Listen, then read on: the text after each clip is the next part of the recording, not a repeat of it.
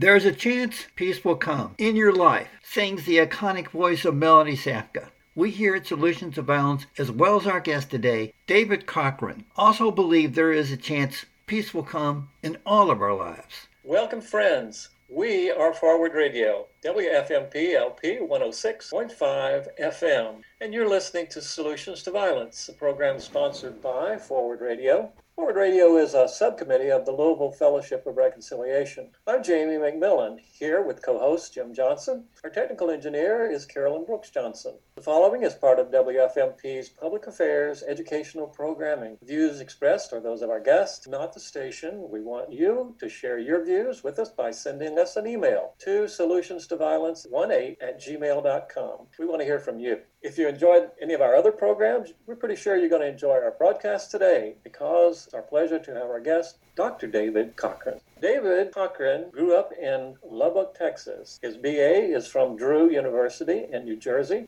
and his MA and Ph.D. are from University of Maryland. He and his wife, Kristen, have 2 sons. David pursues hobbies in architecture, whiskey, and walking, all in moderation. Dave has taught in the politics program at Loras College in Dubuque, Iowa, since 1996, offering a range of courses primarily in the areas of political thought and American politics. His primary teaching and research areas are religion, race, and ethnicity in American politics, political thought, war and peace, and Irish studies. In addition to a wide array of articles and book chapters, he has published 5 books, most recently as author of Catholic Realism and the Abolition of War, and as editor with his colleague John Waldmeir for the Catholic Church in Ireland Today. In addition to teaching, Dave is co-director of the Peace and Justice Minor and the director of the Archbishop Lucera Center for Catholic Intellectual and Spiritual Life. Welcome, Dr. Cochran, to Solutions to Violence.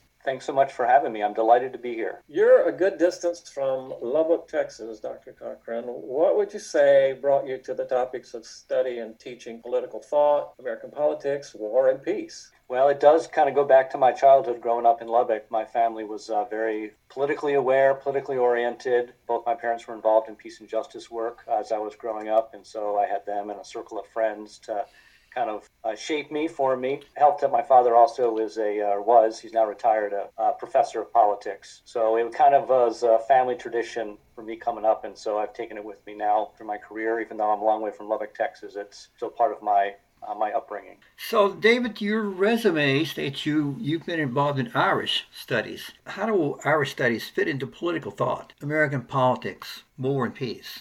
Yeah, that's a good question. I teach at Loras College, which is a small liberal arts college, and we are kind of generalists. Most of us who teach there. So there's only 3 people in my program. So we kind of tend to cover lots of different areas. So I kind of had an interest in Irish studies just growing up as an Irish Catholic and coming from an extended Irish Catholic family. And so Loras has some study abroad opportunities. So I took some students to Ireland. And so I started to learn more about Ireland and do more research. And then it kind of dovetails with some of my other interests.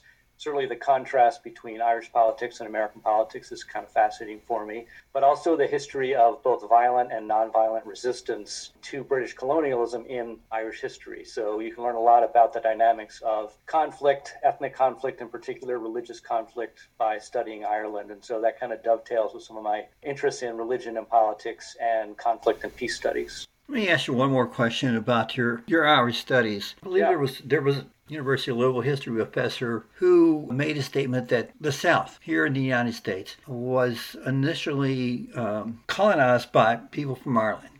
A lot of Irish people came into the South. Irish people came in with a great mistrust of government. And that explains the reason why a lot of the people of Republican thought still do not trust government and more accepting of capitalism without U.S. intervention, government intervention. Is that correct? Yeah, that's a really interesting point because normally when people think of Irish migration to the United States, they think about the Great Wave that started in the mid-19th century, the potato famine. And so that's mainly Irish Catholics who came to cities in the Northeast and Midwest Boston, New York, Philadelphia, Chicago. My family came to Baltimore. But before that, in the 18th century, in the 100 years leading up to the American Revolution, there was this first great wave of migration from Ireland that most people don't really associate. And they mainly were Irish Protestants, especially Scotch Irish Protestants from what is today Northern Ireland. Yeah. And they really came in through ports like Philadelphia, moved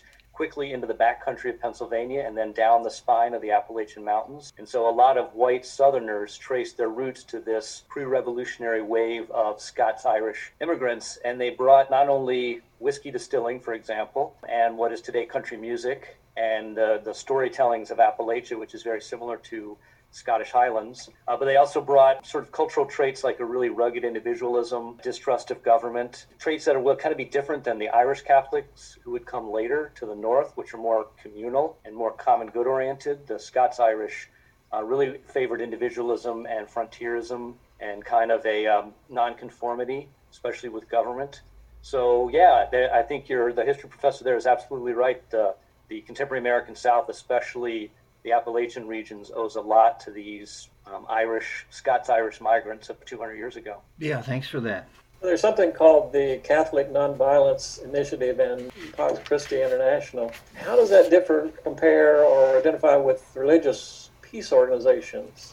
Sure. So the Catholic Nonviolence Initiative, one of the areas I work in is war and peace issues, of course, and especially from a Catholic perspective. And the Catholic Nonviolence Initiative is sponsored by Pax Christi, which is another Catholic peace organization. And I've been sort of a foot soldier, as it were, in this effort. I'm not one of the leaders, but I've been kind of working within it.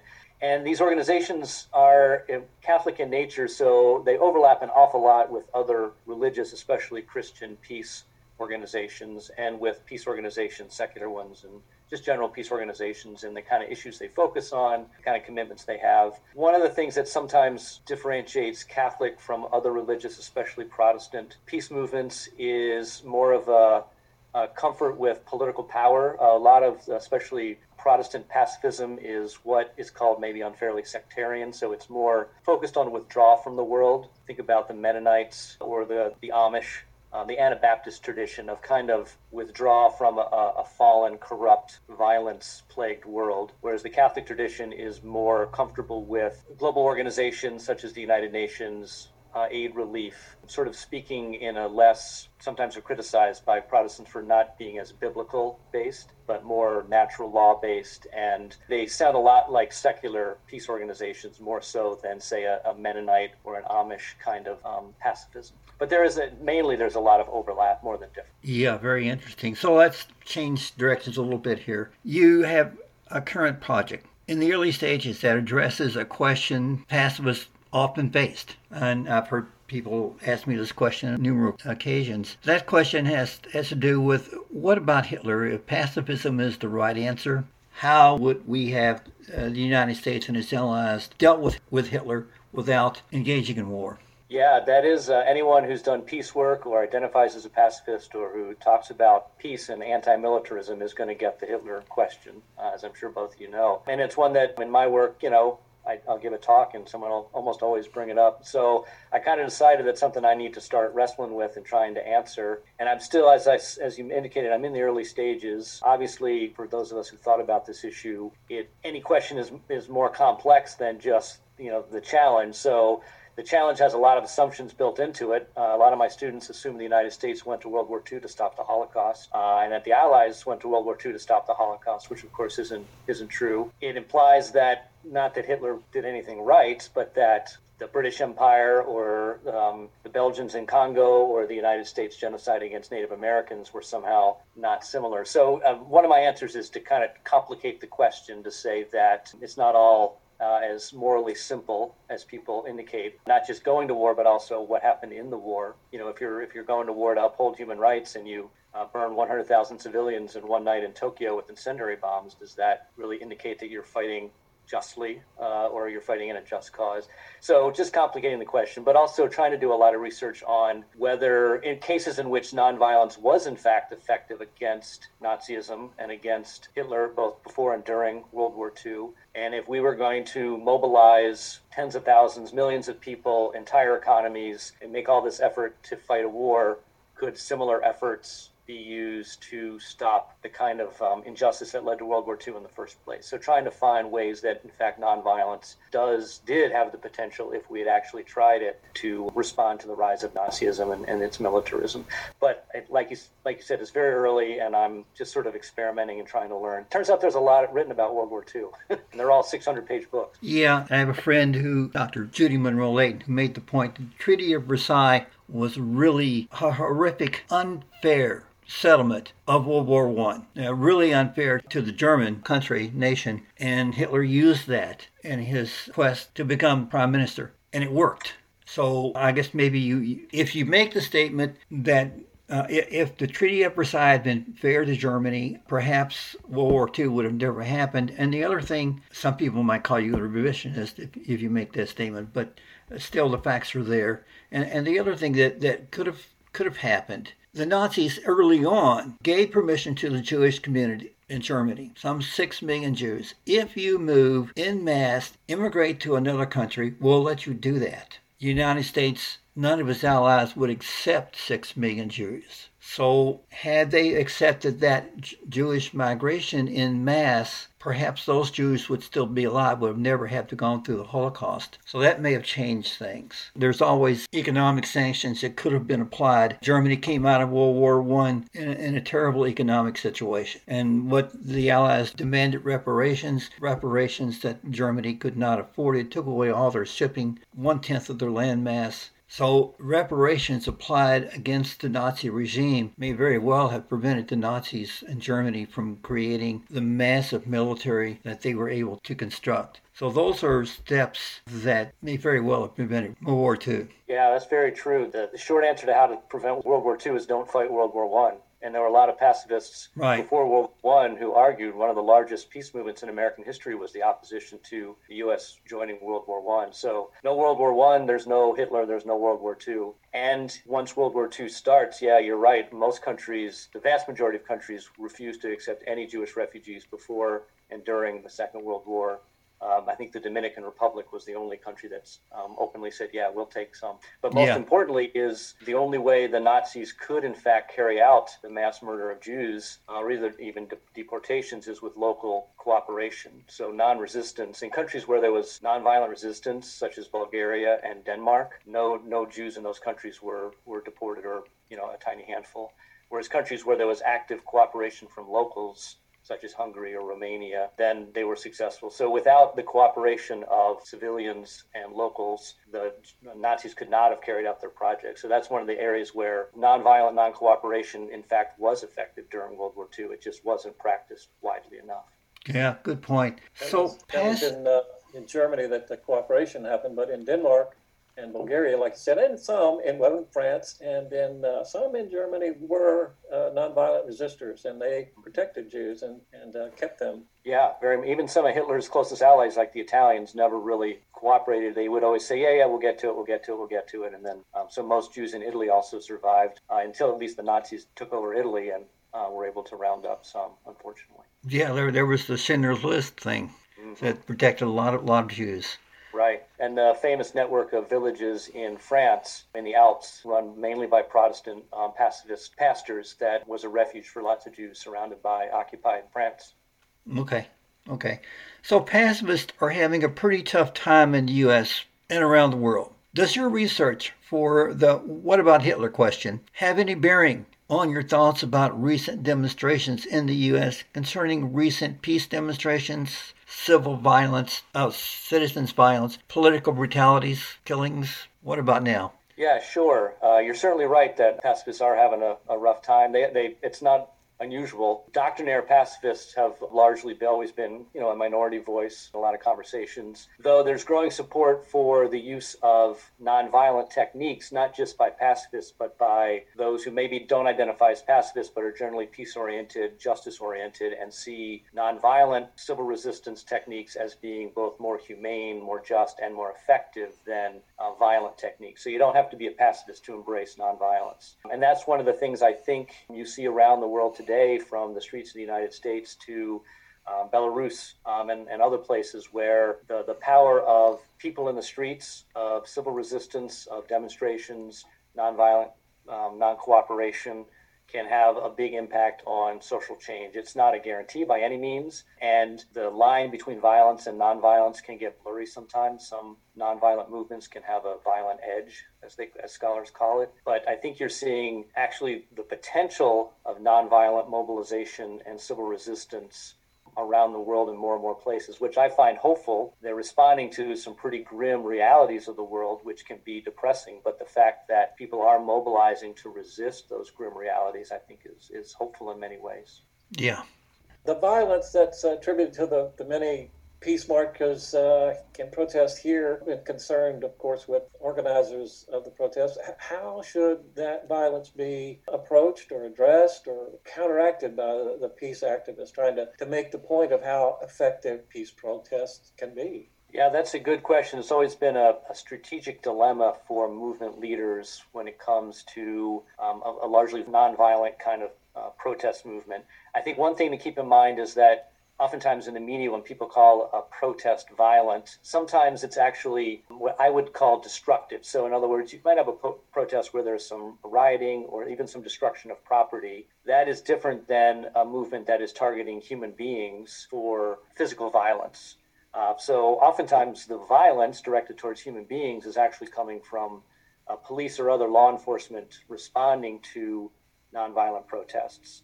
So you can have a nonviolent protest, a destructive protest, and a violent protest. I think there's different kinds. What we're seeing in the United States certainly is almost exclusively nonviolence or overwhelmingly nonviolent. In some cases, there has been property destruction by members of the protests. And unfortunately, in some cases, there has been violence directed towards the police or others by some protesters or opportunists who enjoy street violence and show up for these kinds of things.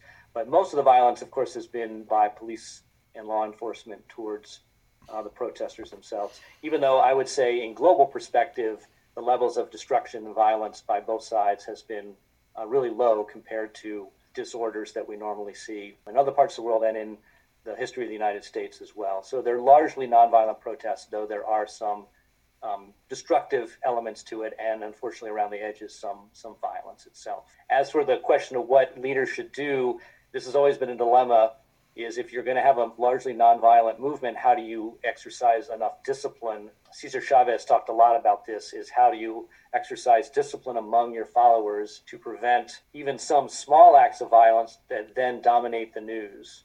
So I think people who organize a protest know the optics are really important.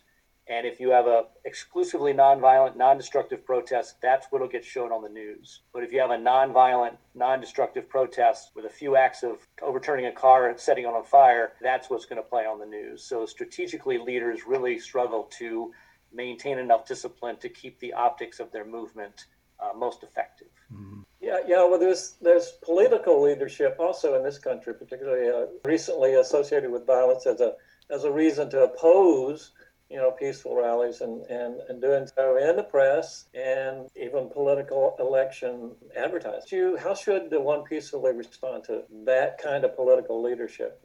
Yeah, that's always been a dilemma for social movements. Civil resistance is there are those who you're resisting, who want to keep the status quo, who will spread half-truths or complete falsehoods about your movement. If you think back to the civil rights movement, the kind of things that were said at the time about Martin Luther King, about the nonviolent protesters, we teach in schools King's letter from Birmingham jail. But if you recall, that letter was in response to some criticisms of his movement as being too radical, as encouraging violence, as being too quick, not being patient enough. So there's always going to be those voices. Hopefully we just overcome them, know they're going to be inevitable, and respond as creatively and with truth power, as Gandhi said, satyagraha, with truth power as much as possible. So what is the vision and practice of active nonviolence of the Catholic Church, the Catholic Nonviolence Initiative? Sure. So the Catholic Nonviolence Initiative is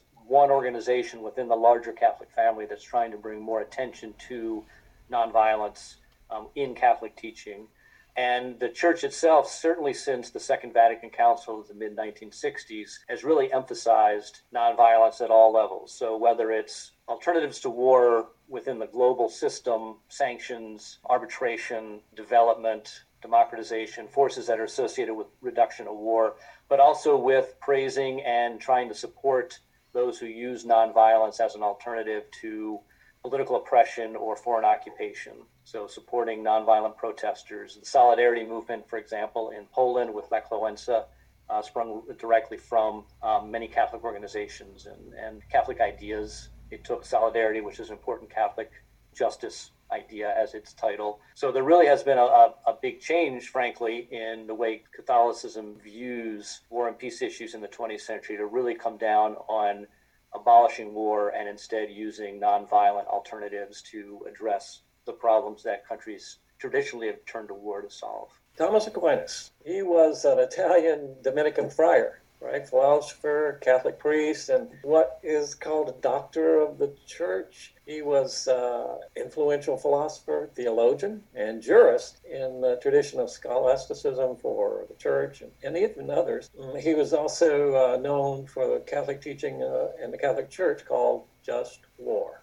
Eventually became a doctrine. There was obviously has been some opposition to it, those in the church and outside the church. But give us a sense of how that doctrine originated and historically, and would you share with us how it's considered officially by the church today? Sure. So the just war tradition or just war doctrine goes back a long way in the Catholic Church. There's also other religious traditions of it, like Islam, for example, and there's secular versions of just war tradition or just war teaching. It kind of goes back. So the earliest Christians were mainly pacifist, rejecting war, rejecting participation in war. But by around 300 with the Emperor Constantine, as Christianity became more associated with the empire, with political power, you had thinkers such as St. Anselm and especially St. Augustine develop these ideas of a just war. Not to say war is always acceptable, but under certain conditions, it is righteous, just, acceptable to go to war. And then with Aquinas and other thinkers such as Vittoria and Hugo Grotius, you have a fleshing out of this tradition, usually meaning there's two sides to it. Usually the first is, under what conditions can you go to war? Is there a just cause? Do you have the right intention? Is it a last resort? These kinds of things. And then the actual rules of fighting the war. Are you distinguishing between combatants and non-combatants?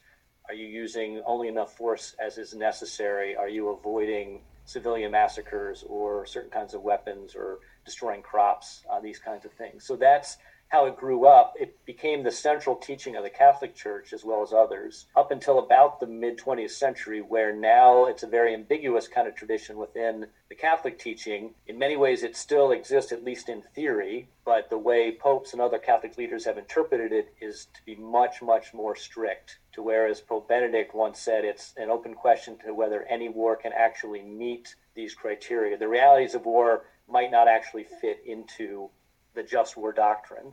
And that, along with the growth of celebrating nonviolence, means the church is still, at least on paper, says, yeah, the just war tradition is legitimate, but in practice rarely praises any war and generally condemns specific wars and war in general. Okay.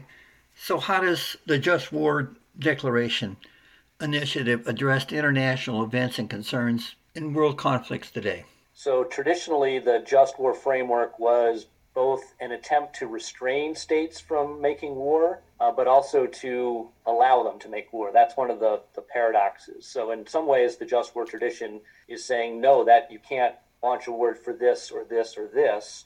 You can only do so when, say, you're being attacked or when you need to overturn some kind of wrong. But in many ways, it becomes, for many leaders, kind of a blank check. Oh, a just war is acceptable, so I can come up with plausible sounding reasons to invade this country I want to invade anyway. So one of the criticisms was, while it may have been designed to restrain war, minimize war, reduce its effects and its violence, it in fact kind of legitimizes it in the public mind. The framework that it grew up in is states are sovereign, they pursue their own interests, and war is a normal part of state behavior. It's a normal part of statecraft. That, fortunately, I think has eroded in international law as well as in the Catholic tradition in the 20th century, to where most of us don't consider war as just a normal part of what states can and should do. Most just war theorists say it's only under exceptional circumstances that states should resort to war. And then, of course, pacifists would argue that there is no circumstances that justify a resort to war. Reinhold Niebuhr would disagree, but so within that context, Dr. Cochran, Jesus' Sermon on the Mount states, quote, "It is written, an eye for an eye and a tooth for a tooth. But I saith unto you, love thy neighbor as thyself. Turn the other cheek, love thy enemy," end quote. The eighth beatitude states, quote, "Blessed are the peacemakers, for they are the children of God," end quote. So the Christian leadership explains that these two proclamations are guiding principles of Christian church. So how is the church's just war doctrine justified in light of Jesus' Sermon on the Mount? Yeah, that's a great question. That's one of the dilemmas that the early just war theorists had to kind of get around, as it were, what are often called the hard sayings of Jesus. And certainly Christians have had centuries to figure out ways to get around the plain teaching of the gospel. That's been one of the criticisms of many of Christianity, right? What did Gandhi say? Christianity would be great if someone actually tried it, kind of idea, right? The way St. Augustine, for example, got around the demand, the central command to love that Jesus gave to Christians, was he argued that war could be an act of love, ironically speaking. He said that if a soldier or a country goes to war out of hatred or greed, then it is wrong. That war is unjust. But if a country or a soldier or a leader goes to war in order to protect the common good, to protect the innocent, then it's a form of love, even towards those who you're making war against. He used the example of a parent and a child, where a parent sometimes has to punish a child. She does it out of love, not out of hatred or out of vengeance. When a parent says, "This is going to hurt me more than it hurts you," Augustine said sometimes they actually mean that. So he thought that war is a form of punishment of wrongdoing, and you can punish out of a loving understanding, which is why actually it's kind of interesting. St. Augustine said, you can never kill someone in individual self-defense. If someone attacks you, tries to steal your goods or take your life, it's selfish to respond with violence to protect your own life. That's not loving. But he said when a country goes to war to protect citizens from a wrongdoer, that actually for him is an act of love.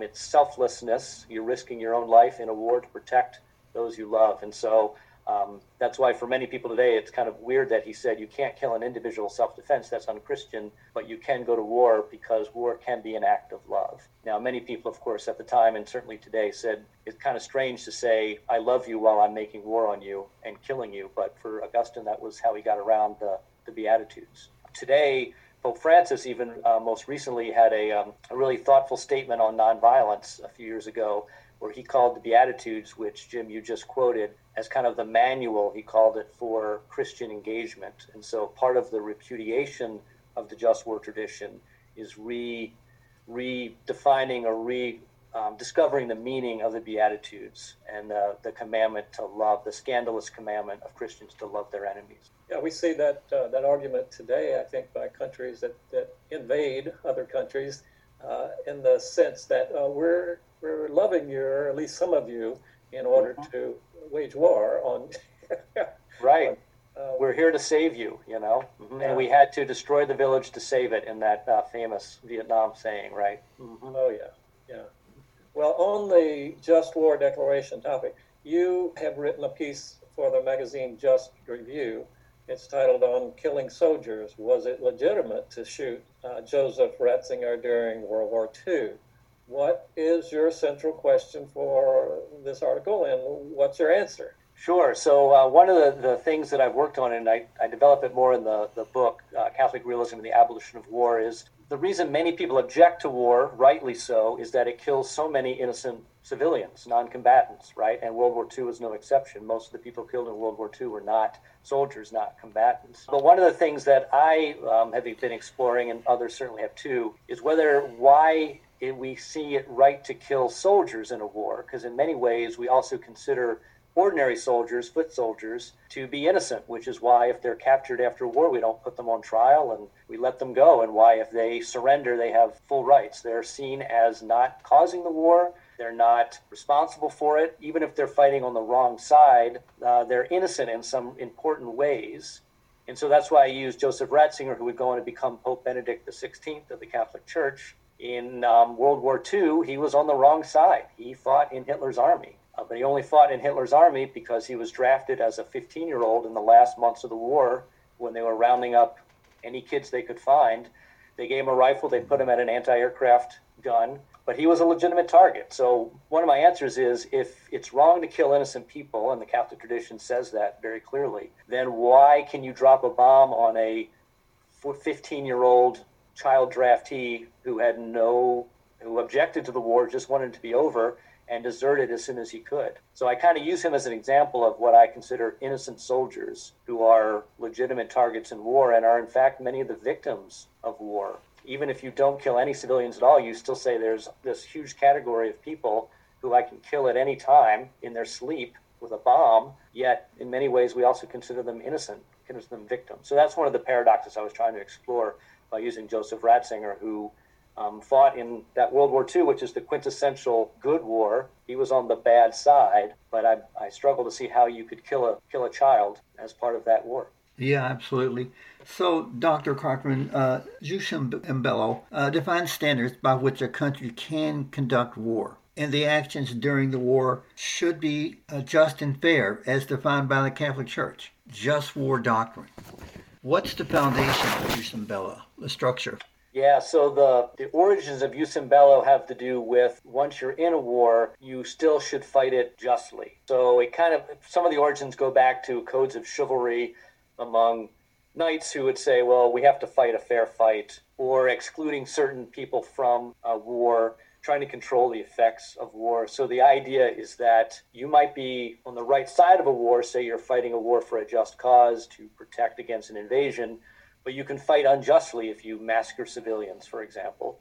And you can have someone like Joseph Ratzinger and ordinary Nazi soldiers or soldiers in the Nazi army who were certainly on the wrong side of a war, perhaps, but also fought justly in the sense that they only targeted legitimate targets. One of the things, the tensions in the Catholic Church has developed, again, especially in the past 75 years, say, is these things might make sense in theory, but in practice, we know that wars are never neat and clean, and the rules always get violated, and there's always ways to justify the mass killing of civilians, for example. So that's one of the reasons why, kind of similar to the death penalty, where the Catholic Church used to accept the death penalty, but today doesn't. The evolution of the doctrine was towards, in practice, can this actually be met? And so a lot of the condemnation of war from the Catholic tradition certainly has been on this jus in bello, the routine killing of civilians, the environmental destruction, all the violence and suffering that war unleashes. Even if theoretically you might have a good reason to go to war, say preventing a humanitarian disaster or a genocide, in reality it's not very effective and you end up killing a lot of innocent people. So maybe jus in bello is not something that can actually be achieved in practice. Carried through to early American history in terms of the duel. You fought that fairly. Right. And so what does that have to do with self-defense? Yeah, so one of my areas of research is other forms of institutionalized violence that we've managed to abolish, or at least largely abolish, and the duel is one of them. The duel used to be seen as, for a period of 400 or 500 years in many countries, as inevitable, the only method available to men in particular to defend themselves or the honor of their families, especially women under their protection, as it were. So yeah, the duel was understood as a fundamental way to defend one's honor, using a set of rules that are kind of like jus in bello. It's not just I'm going to ambush someone. It's we follow these rules to make sure the fight is fair.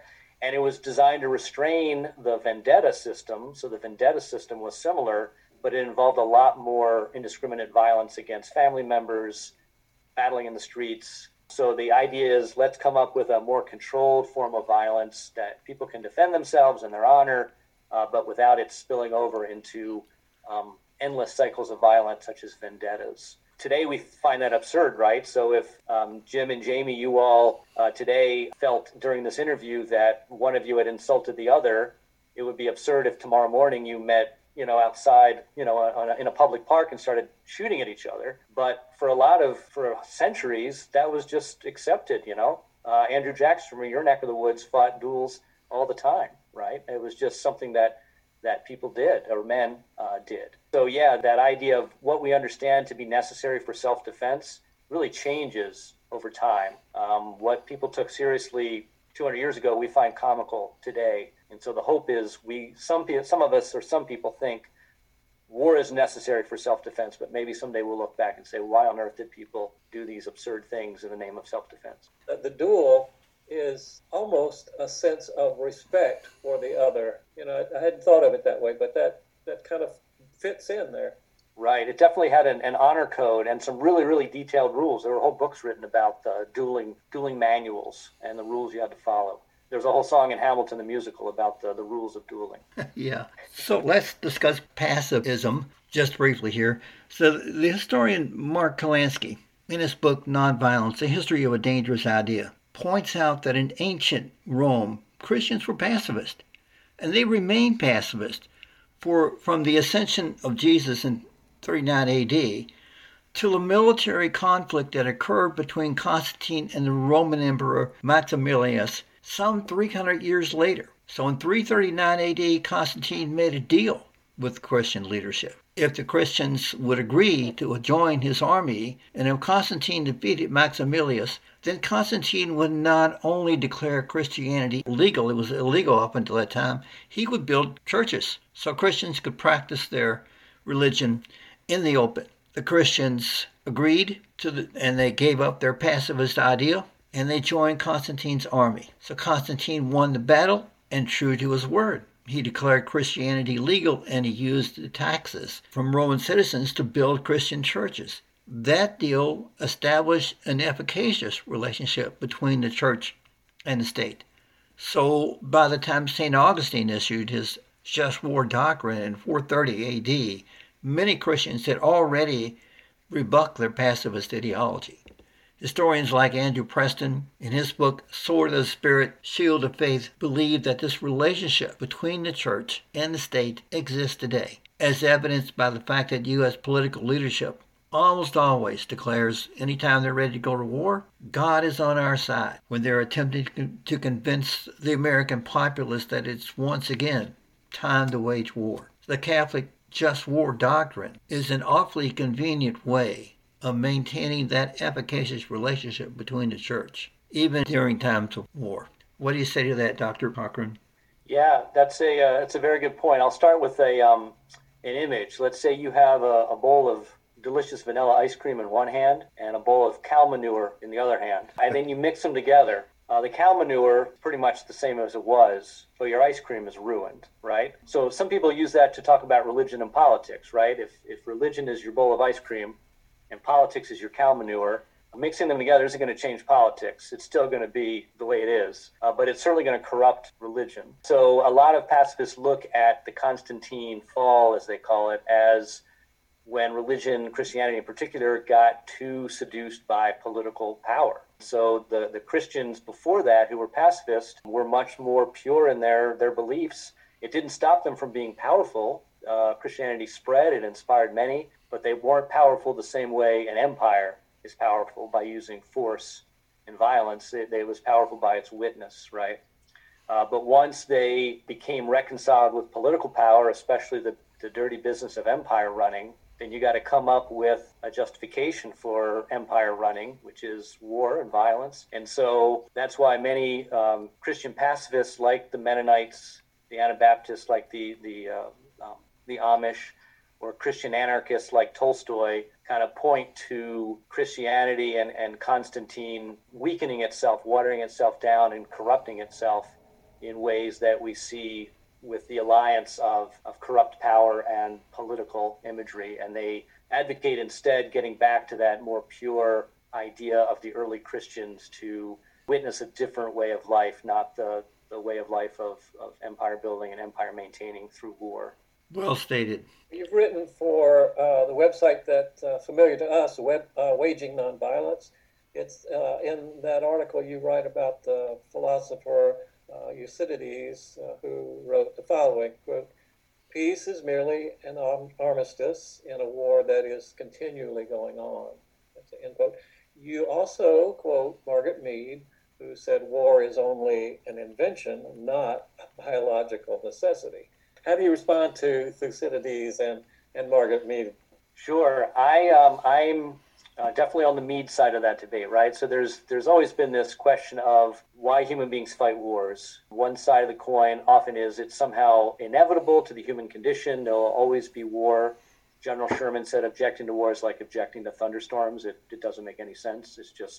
It's the way the world is. And so Thucydides kind of basically says human beings will always fight wars. It's always happened. And anytime you have peace, it's just a pause. Whereas Margaret Mead kind of represents the other idea that human beings don't need to fight wars. And in fact, war is something we invented. It wasn't always part of the human condition.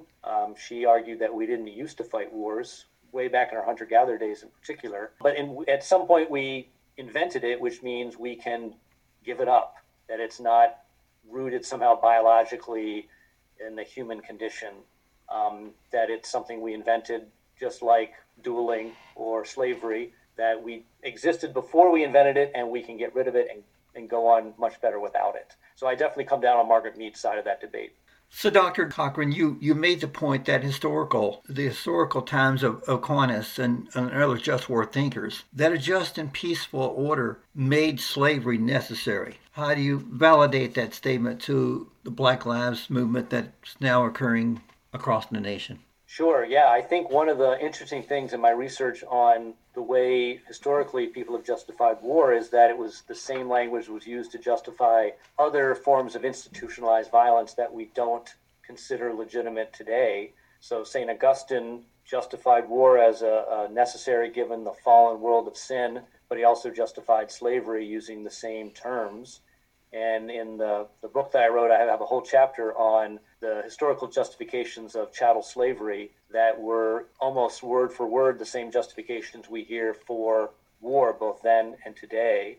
So I would say to anyone who thinks about racial injustice and overcoming the legacies of slavery is that the similar process can exist for war. That's why I'm an abolitionist when it comes to war, just like abolitionists wanted to end chattel slavery. So, folks who are leading Black Lives Matter movement certainly know better than anyone how deep the justifications of white supremacy and the justifications of racial domination and slavery go. They go all the way back to the ancient world, the same way the justifications for war go. So I see the justifications for racial and ethnic and religious persecution are very much tied up with the historical justifications for violence because they always went hand in hand.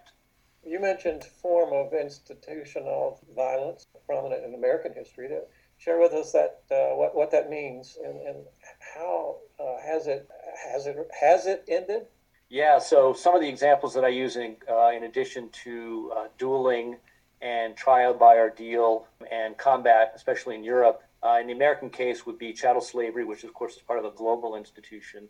But I also look at lynching and the way it evolved, sort of how it arose as a tool of racial oppression and racial control, and then how it waned, not that it went away, much like chattel slavery kind of morphed into other forms of oppression. But lynching was late 19th century up to the early 20th century, a very not just widespread, but publicly accepted, publicly celebrated, publicly attended kind of form of institutionalized violence. I mean, there are examples of schools letting out early so kids could attend the lynching. Ice cream vendors would set up stalls. They'd charter special trains to bring in spectators from the surrounding countryside. So it was a scheduled, publicly celebrated part of a festive atmosphere, a day of celebration, and there would be a lynching.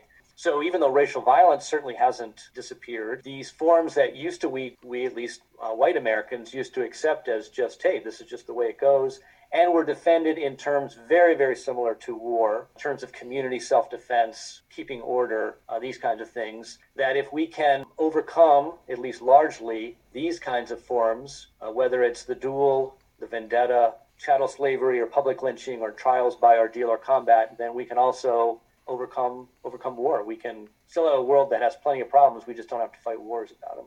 So you mentioned similar forms. How do you approach those? How do you work against those peacefully? Yeah, so it's difficult. Usually most forms of institutionalized violence which we have largely done away with. It's a gradual process. You have to find alternatives. So the trial by ordeal or combat was eventually replaced by jury trials in the Anglo-American world, or civil kind of law in the Napoleonic Code. It usually takes activists chipping away, trying to call attention to the evils of these institutions. At first, they're dismissed as a small group of radicals, the early abolitionists, for example. But eventually, they're able to change enough minds, change customs, and gradually have new forms of ways of dealing with things. So like dueling, it used to be seen as the only way you could solve a dispute between certain social classes. But as we had things like libel law come in, or professional associations that would control members' behavior, or even some historians say the rise of amateur sports such as rugby in England allowed young males to beat up on each other in ways that they didn't have to duel. So usually you get some kind of alternatives that come up, as well as a change in public consciousness brought about by the really patient long-term work of activists. Well, you point out, too, that the spread of democracy and the rule of law, as you were talking about, the rise of nonviolent direct action movements and the economic development have all contributed to war's decline. What evidence, then, would you provide to support that view? Yeah, so one of the interesting things that people who study the long-term trends in war have found is that, generally speaking, it has been on the decline. Just like any long-term trend, there's bumps up and down, so it's not as smooth and even. But if you measure the number of wars, the battle deaths that happen in wars, both in absolute terms, but certainly per capita, there's just fewer wars with fewer casualties around the world today, or in the past, say, 20 years than historically. It doesn't seem that way when we watch the news, but generally speaking, so for example, there are no active wars in the Western Hemisphere currently. So the entire Western Hemisphere does not have, as researchers define it, an ongoing war since the Civil War in Colombia was settled. That doesn't mean there's not lots of violence and poverty and oppression and other problems, but there's large parts of the world that just aren't fighting wars, and they're better off for it. So part of this study is seeing the decline, again with bumps up and down. With the Syrian war, there has been a bump in the number of casualties around the world because of the length and intensity of that war. But also even more difficult is trying to figure out why this might be. Is it just an accident? Is it going to go the other way eventually? Or are there certain global factors that have reduced the risk of a particular country going to war? And yeah, the big one is economic development. The richer a country becomes, the less likely it is to go to war. Now, the United States, unfortunately, is an outlier. We're both rich and particularly warlike. But generally speaking, growth in per capita GDP is associated with a lower risk of war. And so is democratization. Democracies will often fight wars against non-democracies, but democracies rarely fight wars against other democracies. So as more countries have become democracies, there's just been fewer occasions for them to go to war with each other. Scholars don't know exactly why that is. There's lots of theories, but generally speaking, democratization, once a country becomes a mature, stable democracy, the risk of war goes down. Again, the United States, perhaps an exception to that. And then the last thing, the biggest thing that's led to a decline of war is that there's really very few cases anymore of state-on-state war between two or more separate countries. Most wars today we have are civil wars, which can be terrible, but they tend to be smaller, not sort of great power wars that we used to have between large military powers taking on each other. That just killed a lot more people. So the fact that we don't have interstate war nearly as much as we used to, it's been a very dramatic decline since the Second World War. That has really led to an overall decline in the number of wars and people who are killed in wars around the world. Again, that's kind of the good news. We tend to focus on where that isn't true, Syria, other parts of the Middle East, Central Africa. But generally speaking, things have gotten better when it comes to war globally. Yeah, the Harvard psychologist Steven Pinker, his book, Better Angels of Our Nature, agrees with you. The wars between nations have greatly diminished, and he contributes that to the trade that is occurring between nations now. Instead of going to war to get what you want, you can obtain those goods and services through trade. So, exactly. Yeah, then that results in a decline in war. Is there evidence that maybe some economic factors, like Pinker points out, could also contribute to a decline of domestic violence, more gun control regulation? Yeah, there's also been, and that's one of the examples of where you kind of have mixed results, right? So his research, I think, is correct that more international trade has led to a decline of armed conflict between states. The downside of perhaps more global trade has been more economic inequality or environmental destruction from capitalist development. So it's not always an unmitigated good. The same things that can lead to a decline of war can also cause other problems. But yeah, I think he's right about long-term trends in violence are not inevitable. In other words, violence is not inevitable, or at least the levels of violence are not inevitable. So while war has declined for various reasons, many countries, including the U.S., have managed to bring their homicide rate down through various measures, through economic development, through the spread of alternatives to violence. So, getting rid of the duel, for example, helped. So there's a mix of factors. The United States has a higher homicide rate than it would otherwise because of there's guns present in so many interpersonal conflicts. There just happens to be a gun in hand. And so our homicide rate is much higher than it would be because of the presence of guns, but it's still declined over time as it has in other countries due to larger social and economic factors. So we can reduce levels of violence effectively, maybe not to zero, but certainly we can make progress by adopting social changes and social policy. What are some of those policies that you would suggest would make that difference? Well, certainly in the case of firearms, effective gun control, most other countries have found that if you don't have nearly as many guns just at hand when conflicts break out, you're going to have a lot fewer people shot. So that's one of the largest things we can do. Certainly things like reducing poverty can help. Things like empowerment of women. So in societies where women have more status, more opportunity, more political power, higher education rates, higher literacy rates, you see a reduction of interpersonal violence.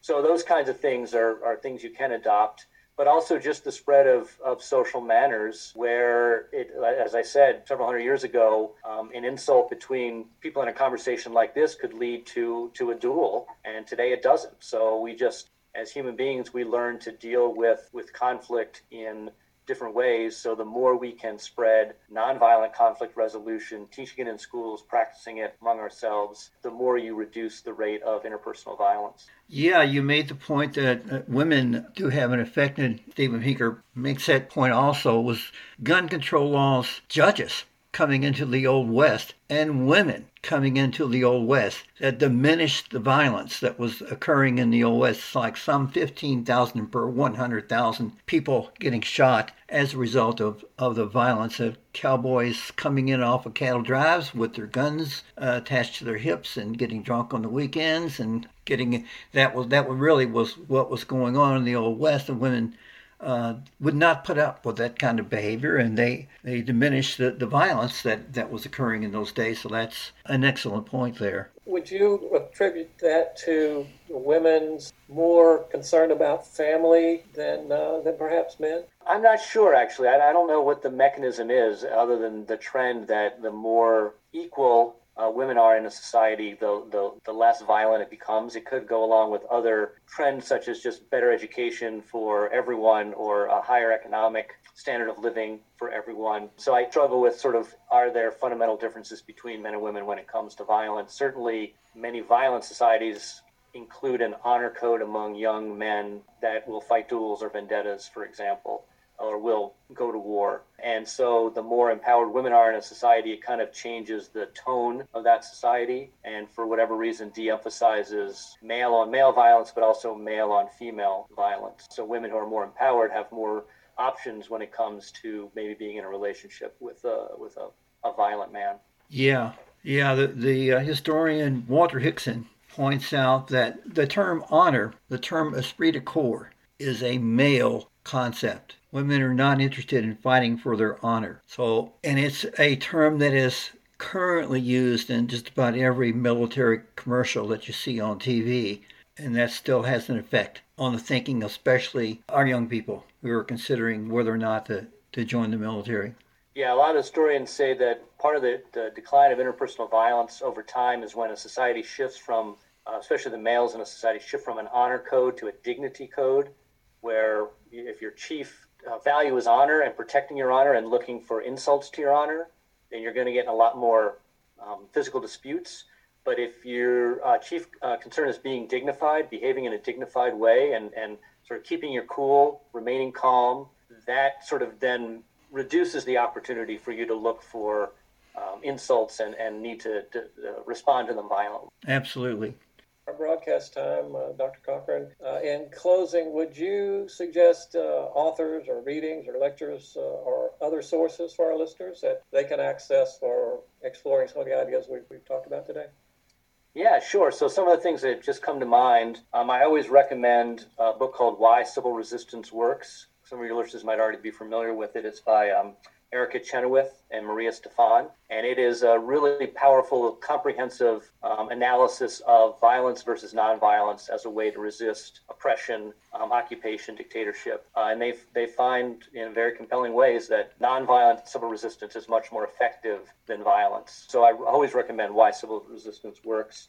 The films Bringing Down a Dictator or A Force More Powerful, these are both documentaries about successful nonviolent resistance movements. So I would always recommend Bringing Down a Dictator or A Force More Powerful as documentaries. Earlier, Jim, you mentioned Steven Pinker's Better Angels Our Nature. I think that's pretty good. An awesome book called The Internationalists by Una Hathaway and Scott Shapiro looks at the evolution of international law since World War II and part of this decline of interstate war between separate countries. So it's a really fascinating history of the decline of war and some of the forces behind that decline of war. And then finally, there's a book called Blueprint for Revolution by one of the leaders of the Otpor movement in Serbia. I can't pronounce his first name, but his last name is Popovic. Popovic, Blueprint for Revolution is a very accessible look at nonviolent techniques. Oh, and then I guess I would also recommend, especially from the Catholic perspective, every January, the Pope of the Catholic Church issues a Day of Peace message, and they're usually on a different theme, on nonviolence or disarmament or environmental protection or reducing domestic violence. And so those are usually pretty short, 2 or 3 pages. And they're all available on the Vatican's website. So if you just browse through some of the Pope's International Day of Peace messages or World Peace Day messages, those can really share a lot for Catholics and non-Catholics alike about the way peace can spring from many of the world's most pressing problems. So those would be some of the things that come to mind. Okay. So our conversation today with Dr. David Cochran has come to an end. We're just out of time. We appreciate you joining us as we explore more solutions to violence. Thank you once again, Dr. Cochran, for joining us today here on Forward Radio. It's my pleasure. I've had a ball. I would love talking about this stuff. I'll do so anytime, any place. You can listen to Solutions to Violence live stream by visiting us at forwardradio.org and choosing Listen Live Now. Solutions to Violence airs on Mondays at 5 p.m., Tuesdays at 8 a.m., and Wednesdays at 6 a.m. This program featuring Dr. David Cochran will be placed in our archives September 23rd. Please keep the peace in your own personal way and help others do the same.